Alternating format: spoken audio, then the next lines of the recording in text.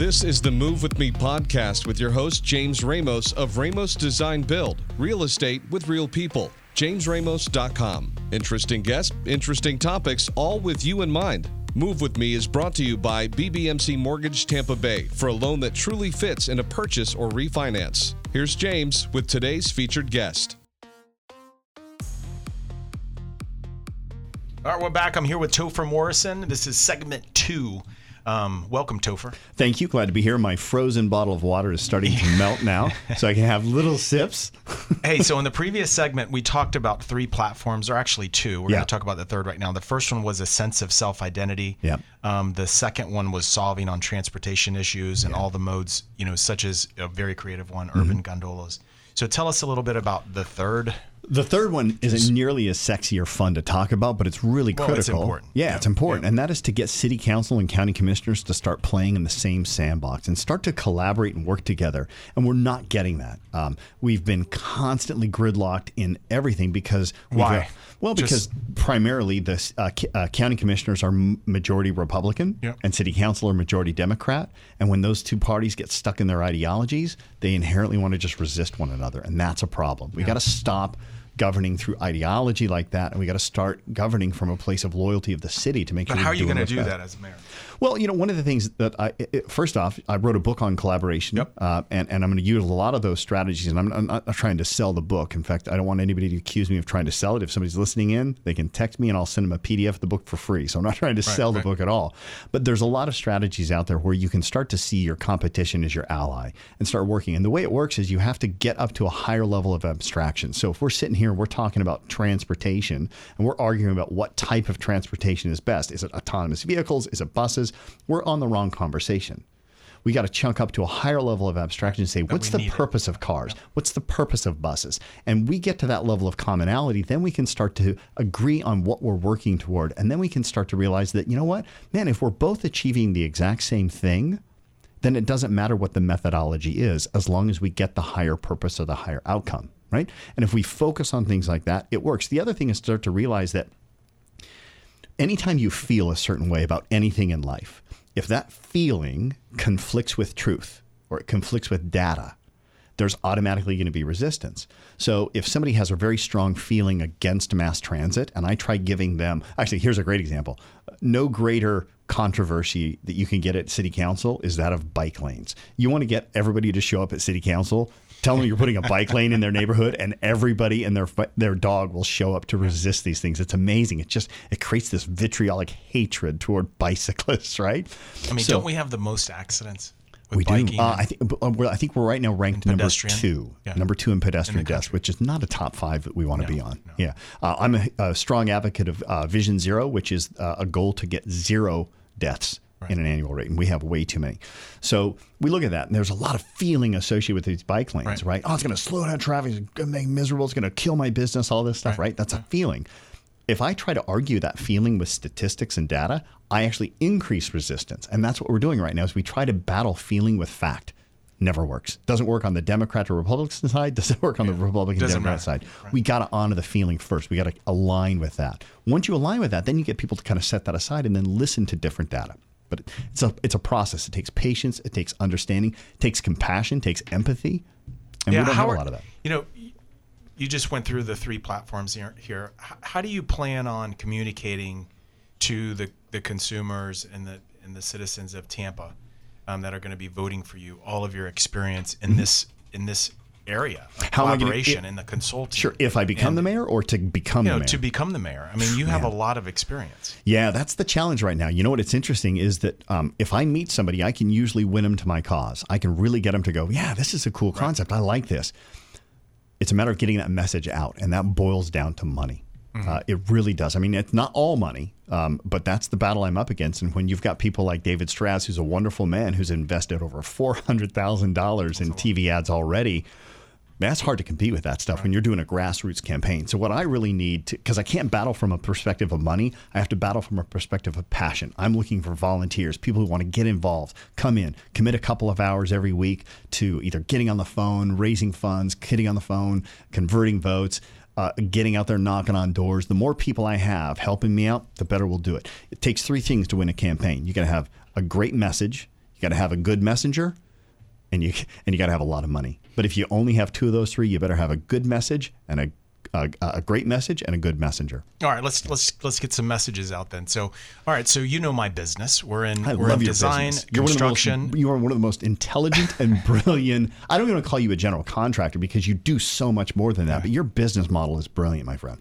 All right, so we get. Oh, thank you very much. Yeah. Thank you very much. So we do over 1,500 transactions in RE/MAX alone across the Tampa Bay area. So it goes far and beyond Tampa. But the biggest question that we're answering today is how long is this economy going to last? Yeah. Is it going to fall out like it did in pre-recession time? It still remains a seller's market, for the most part, Right. but it is shifting to the buyer's side. So it's going to be more difficult for people to sell their homes in the coming years, of course, because that's the way that, where we're at right now, and that's where it falls out. So, Sure.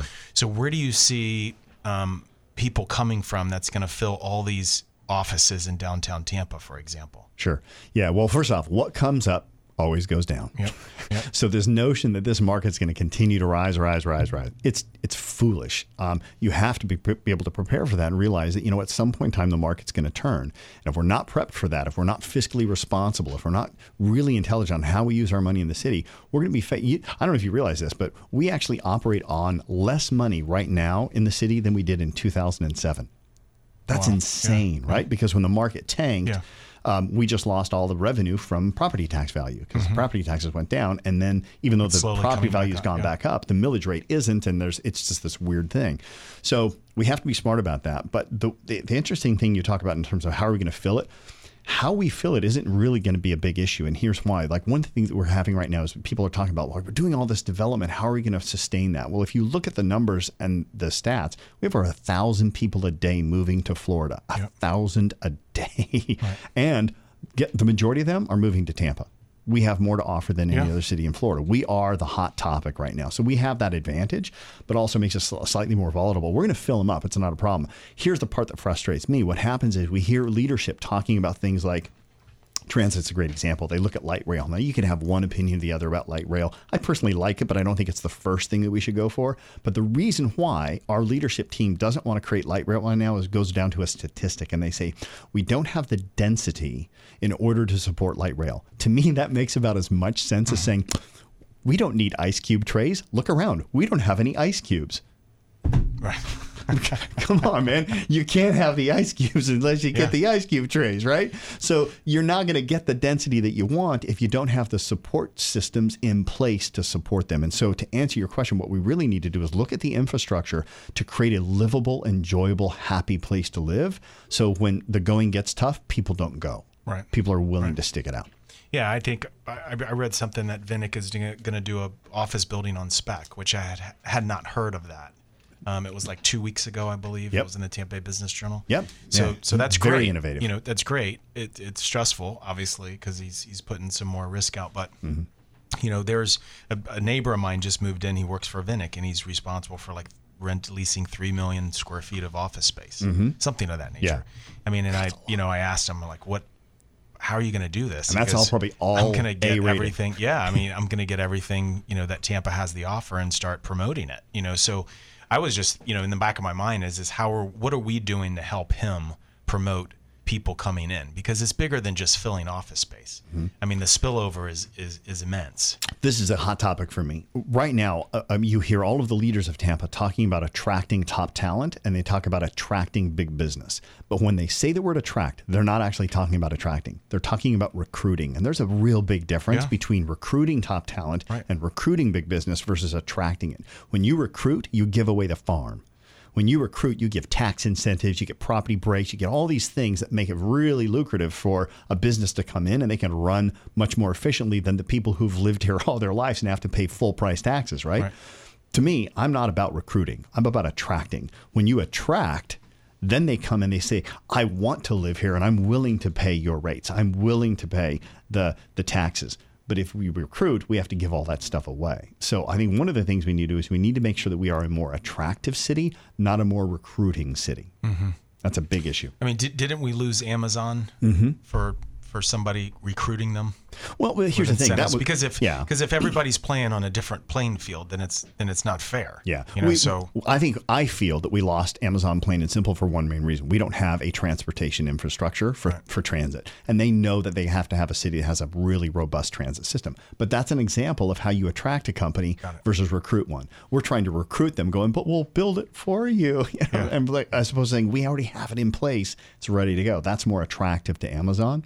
By the way, I'm also not in favor of trying to recruit big business, or if we attract them, that's great. But I would much rather spend my time, energy, and focus as the leader of the city on building the next Amazon, not attracting the next one. Right. I mean, why are we spending so much time trying to go outside of our city when we've got some amazing companies right here? I mean, you've got a brilliant company. Let's give you some time, energy, attention, and love so you can become the next big business, not somebody in Raleigh. Yeah, no, I love it. Makes no sense. I love it. Yeah. All righty. Well, thank you, buddy. My honor, man. I'm happy to be here. I thought I was going to be talking business all day, and turns out we get to talk politics. We can talk business another day. All right, man. Cool. But hey, I appreciate your time. I'm here with Topher Morrison. My name is James Ramos. You can find me at jamesramos.com or follow me on Twitter at JRTPA. We'll be back after a few. For investment opportunities in the Tampa Bay market or to follow James Ramos, go to jamesramos.com and sign up for his newsletter. Call Ramos first to design, build, or furnish. Call or text 813-259-1111. Move With Me is brought to you by BBMC Mortgage Tampa Bay for a loan that truly fits in a purchase or refinance.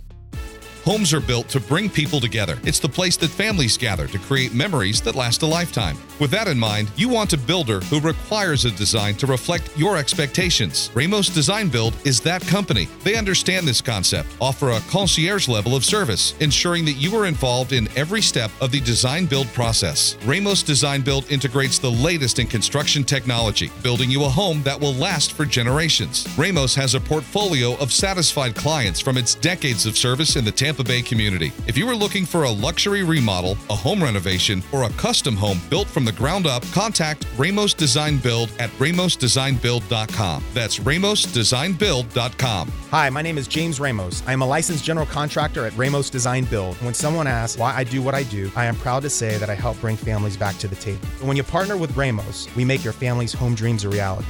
Ramos Design Build, construction, development, and renovation. A legacy since 1956.